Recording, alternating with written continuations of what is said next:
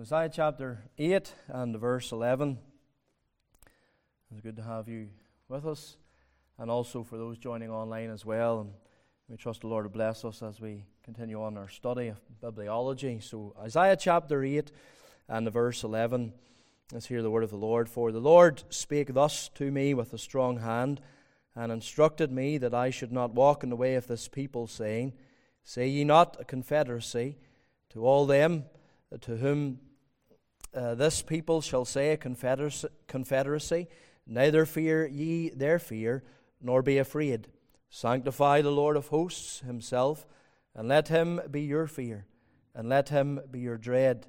And he shall be for a sanctuary, and for a stone of stumbling, and for a rock of offense to both the houses of Israel, and for a beginning, and for a snare to the inhabitants of Jerusalem. And many among them shall stumble and fall, and be broken, and be snared, and be taken. Bind up the testimony, seal the law among my disciples. And I will wait upon the Lord, that hideth his face from the house of Jacob. And I will look for him. Behold, I and the children whom the Lord hath given me are for signs and for wonders in Israel from the Lord of hosts, which dwelleth in Mount Zion. And when they shall say unto you, Seek unto them that have familiar spirits, and unto wizards that peep, and that mutter, should not a people seek unto their God, for the living to the dead, to the law and to the testimony? If they speak not according to this word, it is because there is no light in them. And they shall pass through it, hardly be stayed, and hungry. And it shall come to pass that when they shall be hungry, they shall fret themselves, and curse their king and their God, and look upward. And they shall look unto the earth, and behold trouble and darkness, dimness of anguish, and they shall be driven to darkness. Amen. And we trust the Lord will bless the reading of His Word to our heart. Let's just unite in prayer, please, and come before the Lord and ask the Lord to bless us even this morning. Our gracious God and loving Father, we bow in Thy presence in this Thy day in Thy house. We come into Thy courts with thanksgiving. We lift up our hearts to Thee with praise. That, Lord, that Thou alone art the only true and living God. And we thank Thee, Lord, for the special revelation which Thou hast given to us. We thank Thee for this Word. We thank Thee, Lord, for all the truths that emanate from it. We thank Thee, Lord, for the central truth of Scripture, redemption through the blood. And we thank Thee, Lord, for the one who is revealed as Redeemer. We thank Thee for Thy Son, the Lord Jesus Christ, who came in the fullness of time to redeem us from the curse of the law. And we sit here this morning, and we are accepted in the Beloved, and we rejoice and thank Thee for every blessing and privilege that is ours. We thank Thee, Lord, for the blessing of the copy of this Scripture. We thank Thee, Lord, for the authorized version. And we thank Thee, Lord, for Your blessing upon it throughout the years. And Lord, we come to lift up our hearts with thanksgiving to Thee, and we pray that Thou would send us help from the sanctuary. Lord, You've said here, I will be for a sanctuary. And we pray that Thou would preserve us and protect us, O God, from error and from going astray and from all the assaults and attacks of the wicked one. We pray, O God, that You'll help us to stand fast by the book, O God, and to stand up for the Lord Jesus Christ. Remember our Sunday school and the Bible classes, O God. We pray for every teacher, that Thou would help them and fill them with the Spirit. Remember every child. We pray for the opening of the heart. Thou alone art the one who can unlock the heart, and let the truths of the gospel enter in. And we pray, O God, that even this morning, that Thou would come with great deliverance and salvation, blessing to our Sunday school, and save little ones, and apply the Word real powerfully to their hearts. Bring that sense of conviction of sin, but give that childlike faith to rest alone in the Lord Jesus Christ. Lord, we look to Thee. Help us, Lord. Leave us not to ourselves in this adult Bible class. Bless the internet ministry. We pray, O God, that Thou would glorify Thy Son and answer to these prayers. For this we pray in Jesus' name, and for His sake and Thine everlasting praise and glory. Amen. I want to pick up our study this morning once again on the canonicity of Scripture. And this is an important subject because no doubt we want to know all that we can know about the Lord. We don't want anything to be missing from God's special revelation to mankind, nor do we want anything mixed with it that is not from God. And we noted the last time that the word canon, it comes from a Greek word which means reed, and it later took on the meaning of a rule or standard, as the reed was used for measuring. The word canon then became to represent the list of books that make up the Scripture. So when we speak about the canon of Scripture, that's what we're speaking about, the list of individual books that make up our Bible. Now that obviously gives rise to certain questions like how were these books collected together to form a single volume? When did this happen? Who made the critical decisions of what was included and what was excluded? Why should we think that the list of books that we have is right? You know, that's something we began to consider the last time. We underscored the point that no church or council made any book inspired. They simply recognized what God had already determined. Those books were inspired and they belonged to the canon of Scripture as soon as God the Holy Ghost gave them. Now we considered the canonicity of the Old and the New Testament books.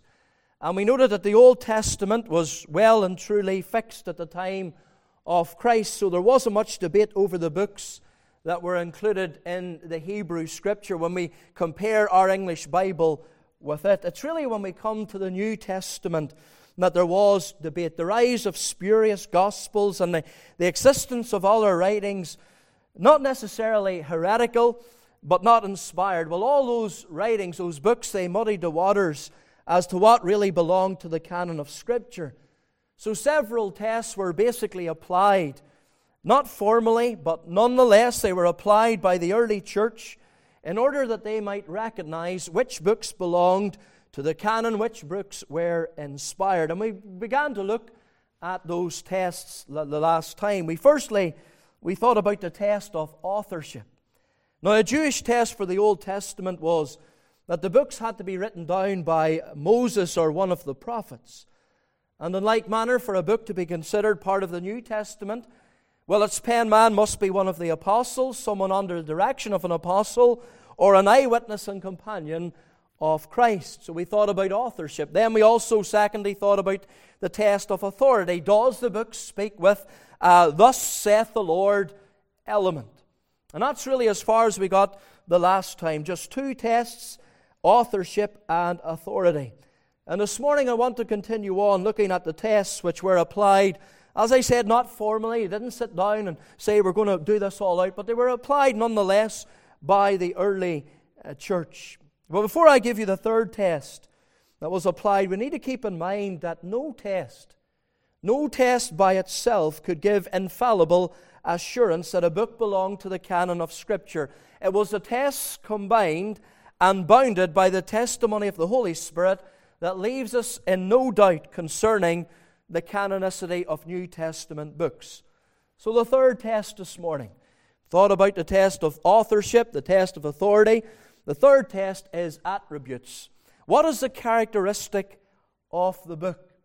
If God genuinely is the one who stands behind the book, well then we would expect the writing to share God's own qualities. And the Reformers referred to these as divine qualities or indicators. Now we know that the world is created by God.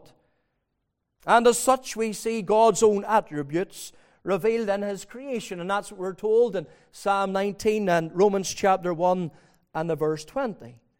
Likewise, we would expect God's special revelation, His written word, to do the same, to bear the imprint of His divine qualities.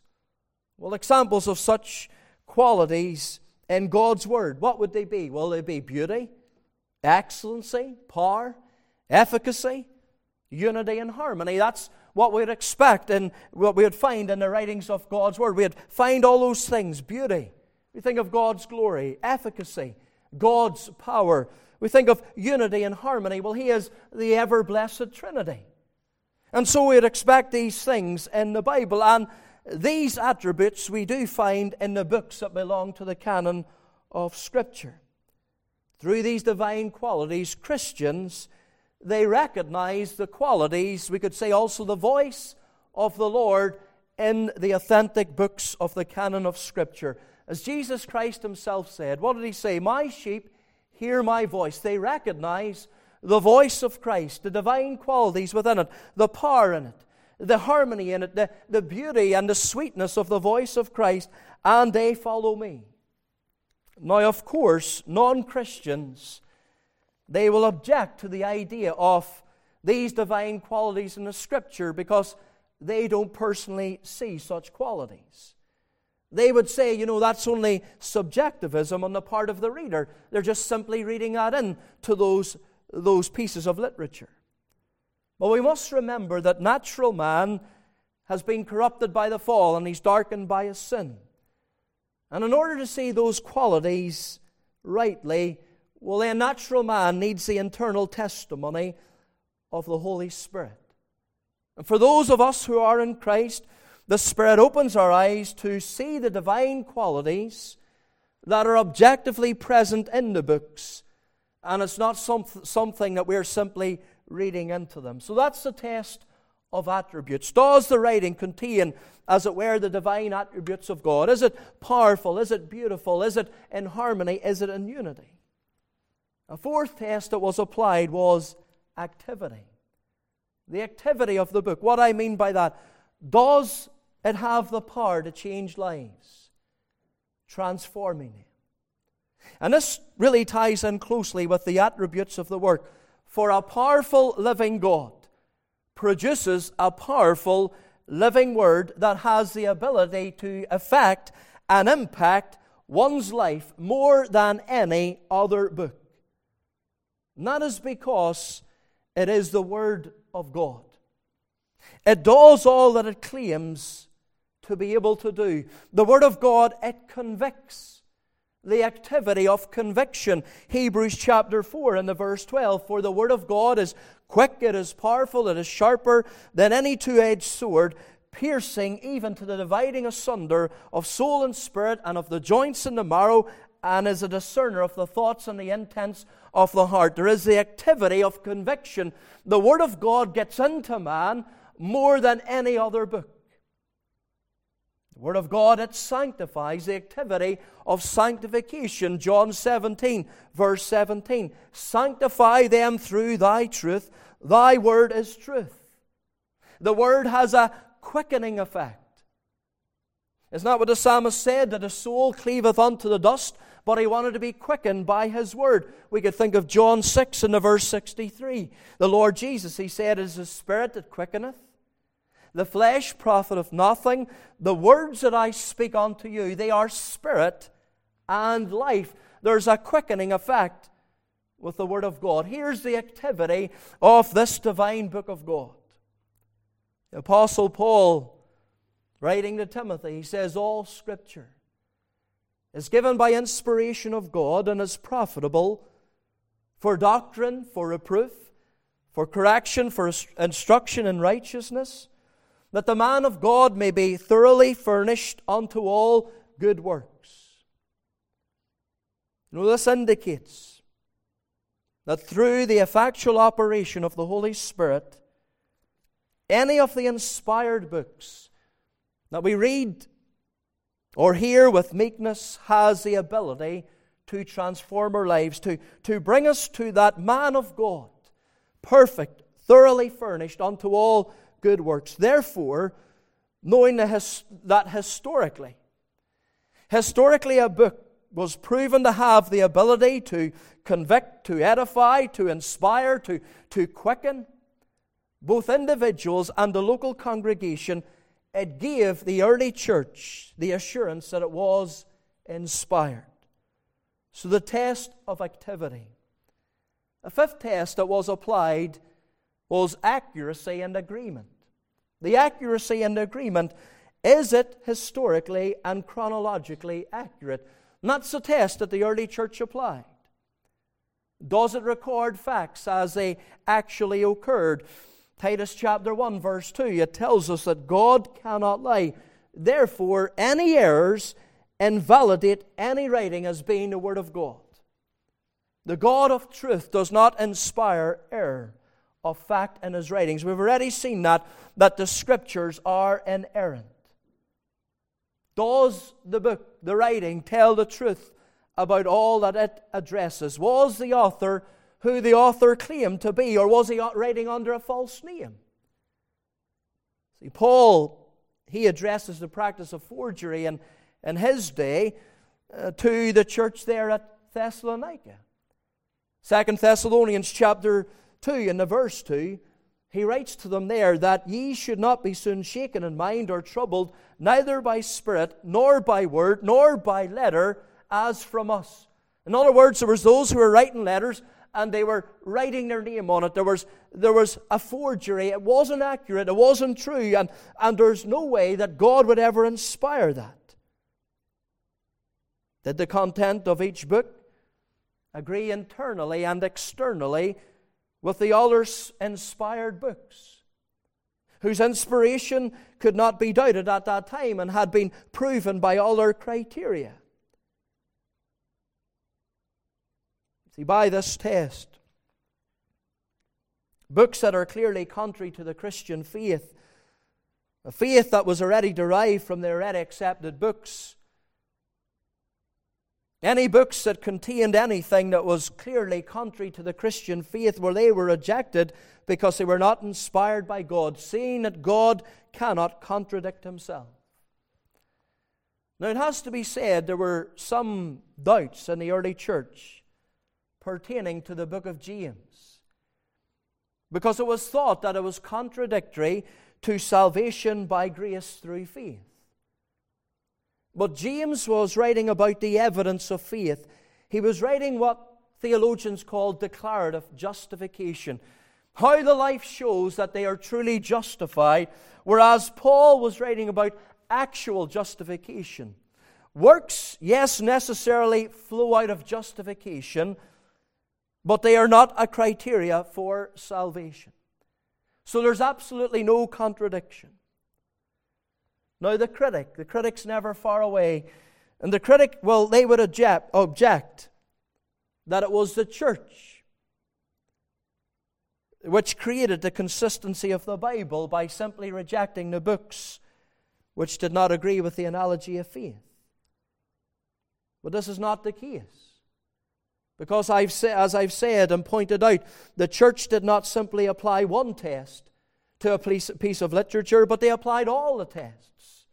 And so the critic will say, well, it's just because you don't like the doctrine contained in that book that you say that's not in it. That's not how the church worked. They applied all the tests: authorship, authority, accuracy, agreement, activity. They applied it all, and they based the inclusion of that book, the recognition that it is an inspired book and belonged to the canon of Scripture, upon all those tests joined together. The test of accuracy and agreement. A sixth test was that of acceptance. Was the book accepted by the vast majority of the church of Jesus Christ as belonging to the Word of God? Now, this does not mean that God's people had instantaneously and absolutely had that unity over the canonical books. There was always pockets of disagreement and dissension, and that's the case over every doctrine. But the writing, we have to say, it must have been accepted as the Word of God by the church in its broad consensus. You see, the collective voice of wisdom of the people of God across the time and around the world, it carries a great weight in recognizing that a writing belonged to the canon of Scripture and it was inspired. It's important to note that the work of the Spirit does not only happen on the individual level, but also on the corporate level. God's collective, covenantal people would eventually recognize the books that were from Him and those that were not. And that's why when you hear people talk about the so-called lost books of the Bible, they're not lost at all. They were books that were found, they were read, and they were rejected. They were not accepted by the broad church. It was really those other criteria, those other tests: authorship, authority, attributes, activity, accuracy, and agreement combined. And it was those tests combined that produced this consensus, which itself proved to be a test for the canonicity of a book. Now, all the tests of inspiration, they were necessary, I've already said this, to determine the canonicity of each book. Some criteria of inspiration were more important than others, in that the presence of one implies another, or is key to the others. For example, if a book is authoritatively from God, well then it automatically will be dynamic. It will have activity. It will be accompanied by God's transforming power. And in fact, that's really the first test that the early church looked for, the test of authority. So those were the tests that were applied. And as I said the last time, by the middle of the 4th century, there was a completed list of the 27 books of the New Testament that we have today. Now, having pointed that out, we must not think that the recognition of canonicity was a mere mechanical matter. It wasn't that men sat down and systematically applied these tests and rules to every piece of literature. Rather, it was a providential process directed by the Holy Spirit as He witnessed to the church the reality of the Word of God. That's not to say that the Holy Spirit mystically spoke in visions to settle questions of canonicity. The witness of the Spirit convinced them of the reality of a God-breathed canon, that it existed, but not its extent. That was left to the early church under the providential process and governance of the Holy Spirit to work it out as the early church applied those 7 tests. Now, what I want to do for the next part of the Bible class is to look at the Apocrypha as a case study and see why it is to be rejected as belonging to the canon of Scripture. Now, some Bibles, they contain as many as 55 books in their Old Testament, 14 more than we have. Some put the number at 15 because they divide one extra book into 2. Now, these extra books, they are referred to as the Apocrypha. Between the books of Malachi and Matthew lies a period of some 400 years, and these years are frequently described as the silent or the mute years. However, they were years that were full of activity, and there were many books written by various Jews during these 4 centuries. It was during this time that the Pharisees and the Sadducees and the Herodians and the Zealots had their origins. And each of those sects, they represented different reactions to the continuing clashes between Hellenism, which was the culture of Greece, and its philosophy, and Judaism. And so there was this clash of cultures, and these groups arose out of it. Phariseeism and Sadduceeism and the Herodians and the Zealots. And they all came up in this period, and there was a host of Jewish writers at this time. These writings, they contain a mixture of legend and history, fact and fiction, and they are mostly written between 300 and 30 BC, in that era between the Testaments.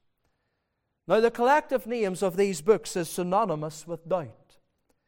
The word Apocrypha is from a Greek word which means hidden things. And the Greek word was often used by ecclesiastical authors for matters that are secret or mysterious, unknown in origin, forged, spurious, unrecognized, or uncanonical. Not the best collective title to give to such books if the aim was to see them included in the canon of Scripture. But nonetheless, that's what's been given to them, the Apocrypha. Now, not that you will remember, but I'm going to give you a list of the books of the Apocrypha. And the Scripture says, whatsoever things are lovely and pure, and think on these things. So I'm going to give them to you because it's an adult Bible class, but I don't expect you to remember this list. There's Tobit, Judith, the rest of Esther, Wisdom of Solomon, Ecclesiasticus, Baruch, the letter of Jeremiah, First Maccabees, Second Maccabees, additions to Daniel, the prayer of Azariah and the songs of the three children, the story of Susanna, Bel and the dragon, First Esdras and Second Esdras. So we'll have a Sunday school exam at the end of the year and see how many you can remember of those books. Now those books, they fit into a variety of categories: historical, reflective, legendary, prophetic, and apocalyptic. Now just to give you a background to some of the content of a few of these books. Some, well, they claim to be concerned with stories that are found in the Bible. For example, the rest of Esther, that book retells the Bible story of Esther. Well, that's in the title, I assume. Tobit and Judith, well, they're accounts of life after the destruction of Jerusalem by Nebuchadnezzar. The Song of the Three Holy Children, if you were to take a guess at that, well, it's concerned with the three Hebrew boys that were thrown into the fiery furnace. Others, well, they're legendary, like Bel and the dragon, in which Daniel is said to have killed a dragon by feeding it lumps of pitch, fat, and hair.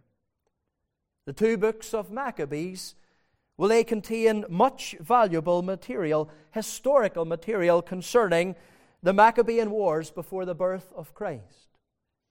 That's just to give you some of the content of those books. Now in 405 A.D., Pope, and if there was ever a pope who was not well named, Pope Innocent I, he endorsed the Apocrypha.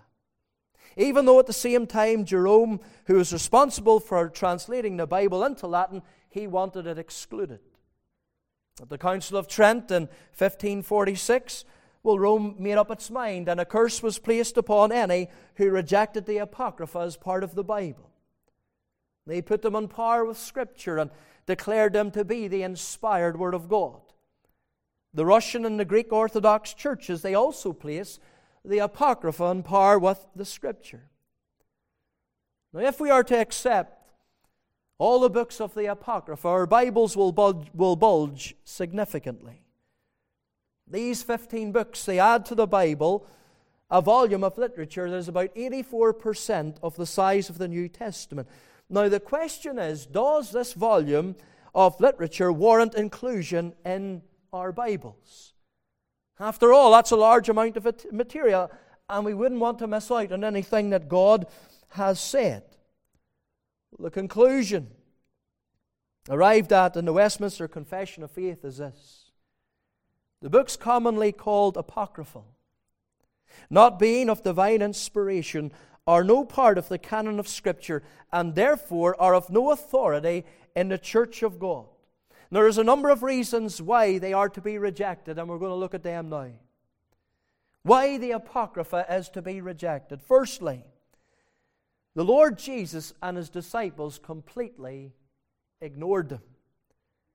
No record exists to suggest that Christ or His disciples ever quoted from the apocryphal books.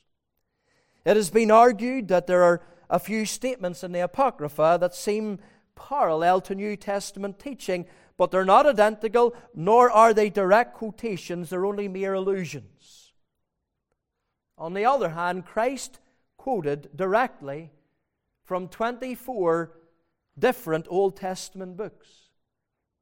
In the New Testament, there are approximately 260 direct quotations from the Old Testament. The New Testament as a whole quotes from 34 books of the Old Testament. There's only 5 books that are not quoted directly. They're Ezra, Nehemiah, Esther, Ecclesiastes, and the Song of Solomon. However, that's not significant that those books were not quoted, because they were part of the collections of the Old Testament books. Ezra, Nehemiah, and Esther, they're always included in that history collection, and the Lord quoted from that section. Ecclesiastes and the Song of Solomon, well, they were always included in the poetry collection, and Christ quoted from the Psalms. By quoting one book from the collection, it verified the whole. And the reason why Christ and his disciples completely ignored those Apocrypha books, it's obvious they did not regard them as part of Scripture. That's the first reason. Christ and the apostles completely ignored them. A second reason for rejecting the Apocrypha is that they were never found in the Old Testament, the Hebrew Scriptures. Now, at the time of Christ, and it must be said, the Old Testament was available in Palestine. Two versions.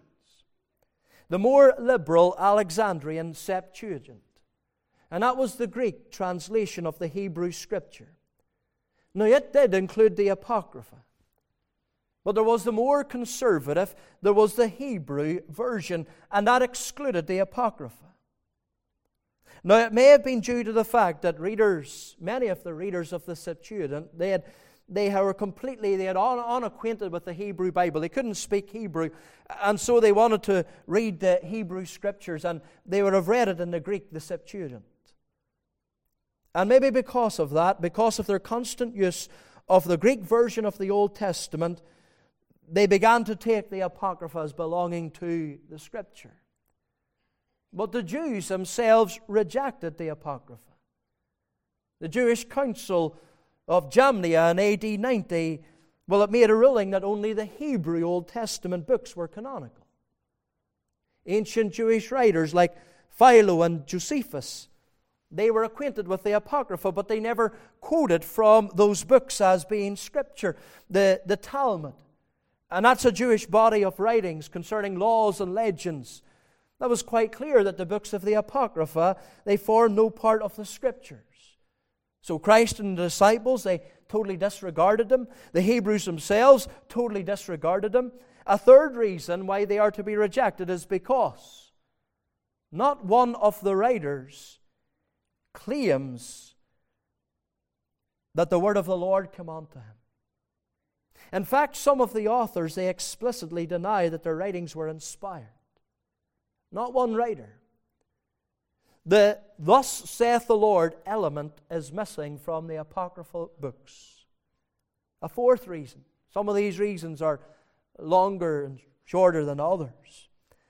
A fourth reason why they are to be rejected is because in some parts of those books they include many historical, geographical inaccuracies and teachings that are chronologically out of place. The Apocrypha contains errors that can be easily proven. Just to give you some examples. Tobit was supposedly alive when Jeroboam staged a revolt in 931 BC and was still living at the time of the Assyrian captivity in 722 BC.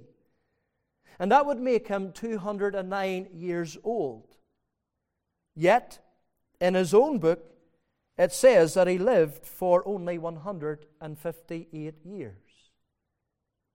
Nebuchadnezzar, he's called the king of the Assyrians in Judah chapter 1 verse 7. And is said to have reigned in Nineveh, but we know from Scripture in Daniel 4 that Nebuchadnezzar, he was king of Babylon.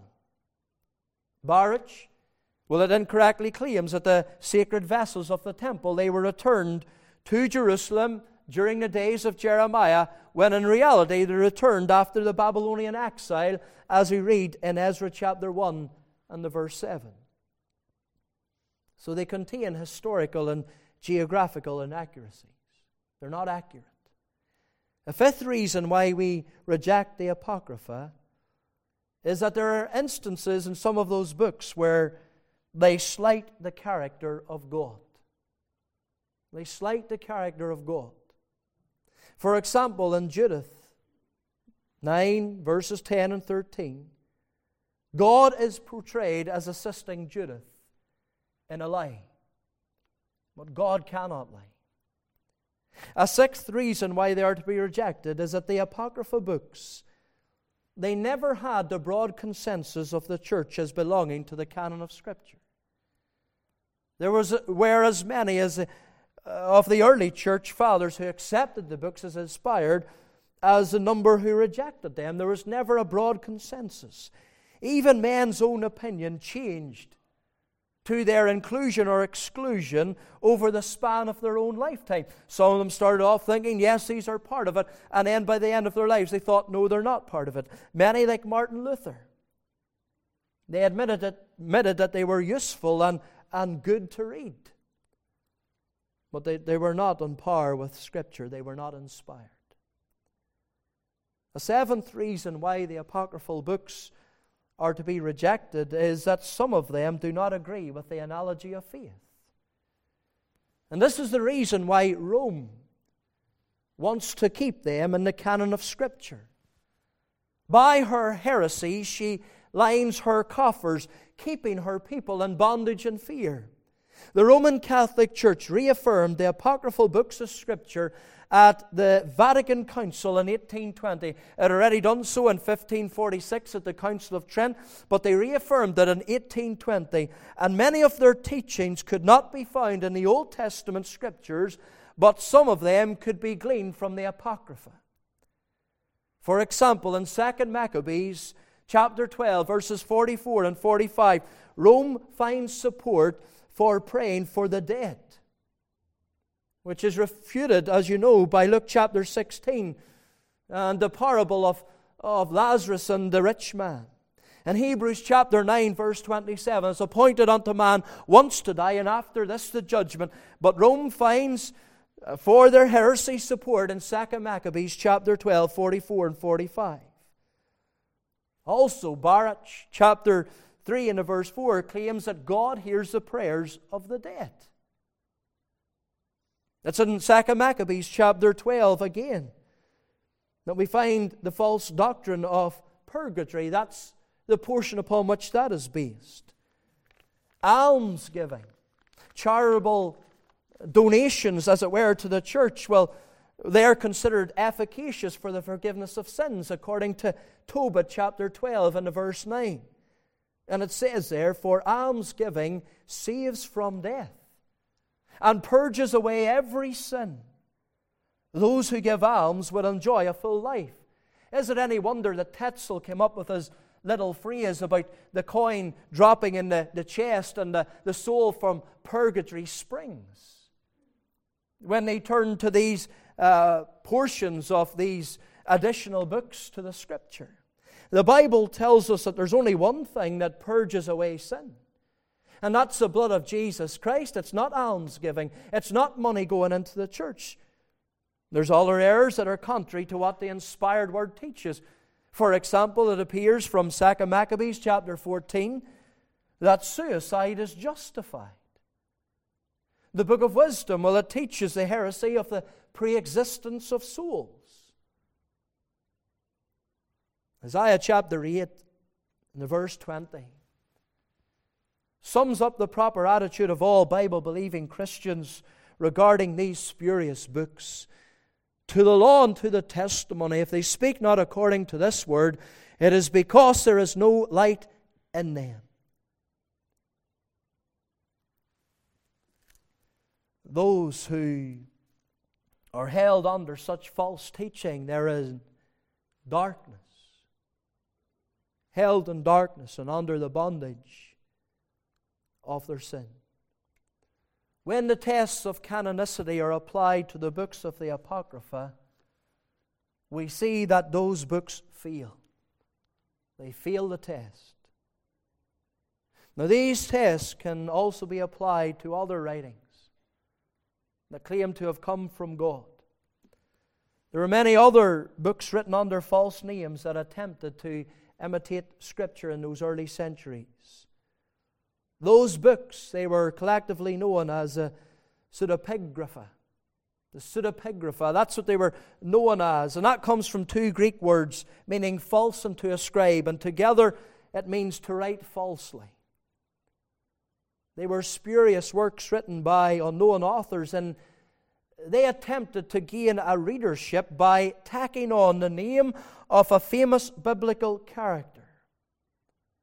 Obviously, a book called the Testimony or the Testament of Abraham has a better chance of being read than a counterfeit testament of an unknown author. And there are many books that fall into that category which do not belong to Scripture. They tacked on the name of a Bible character, seeking to gain a readership. Books like the Vision of Isaiah, the Book of Noah, the Epistle of Barnabas, the Gospel according to Thomas, upon which the author, Dan Brown, he based his fictitious work, the Da Vinci Code.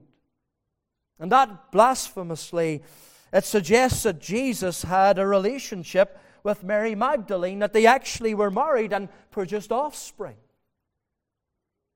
You know, all those books, those spurious books that belong to that pseudepigraphia, when all the tests are once again applied, the canonicity of Scripture, authorship, authority, attribute, accuracy, agreement, activity, acceptance, they all fail the tests.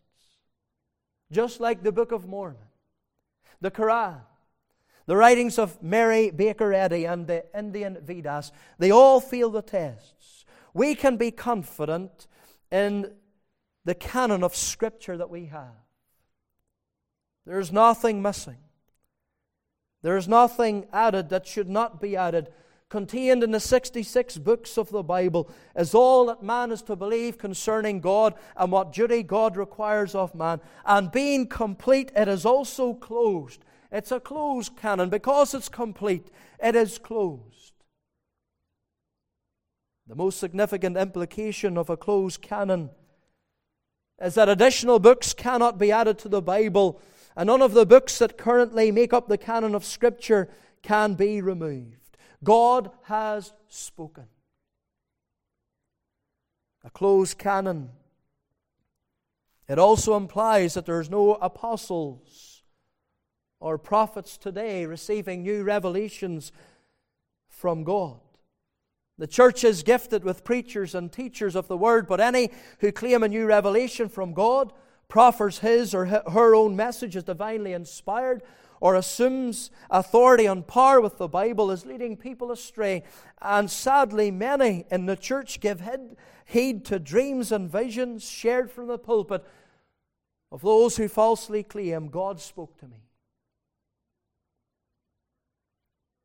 To the law and to the testimony, if they speak not according to this word, it's because there's no light in them. A closed and a complete canon doesn't mean that God has ceased to reveal Himself to people, because He does through this Word. But it does mean that there will be no new revelation of truth outside of what He's already said in the Bible. And once again, brethren and sisters, we enter into other men's labours as we stand upon the solid foundation of the canon of Scripture. It's good to have confidence in this book. And it's good to know that God has given us all we need to know and all we should know concerning Him and what duty He requires of us. Let's bow in prayer as we bring to a close that subject of the canonicity of Scripture. And we've looked at all those tests and the importance of looking at it to be sure and to know in these days when people come with these new messages, new revelations, why we reject them. Not just because they don't agree with us, because it doesn't stand the test of canonicity. That's why. And so we're thankful that grace finds us where we are. And grace alone has made us to differ. Let us never forget that. Heavenly Father, we thank and bless Thee for the canon of Scripture. We thank Thee, Heavenly Father, for the light of the Word of God. Lord, our hearts go out to those who are in deep darkness of all these heresies imposed upon them, holding them down in bondage and in fear. Lord, I pray that the light of the gospel would shine forth from our lives, from our witness here. We pray that You'll help us to understand why we stand upon the 66 books of the Bible. God, help us to know why we believe this book to be the inspired, inerrant, authoritative, sufficient Word of the living God. We thank Thee, Lord, for its activity.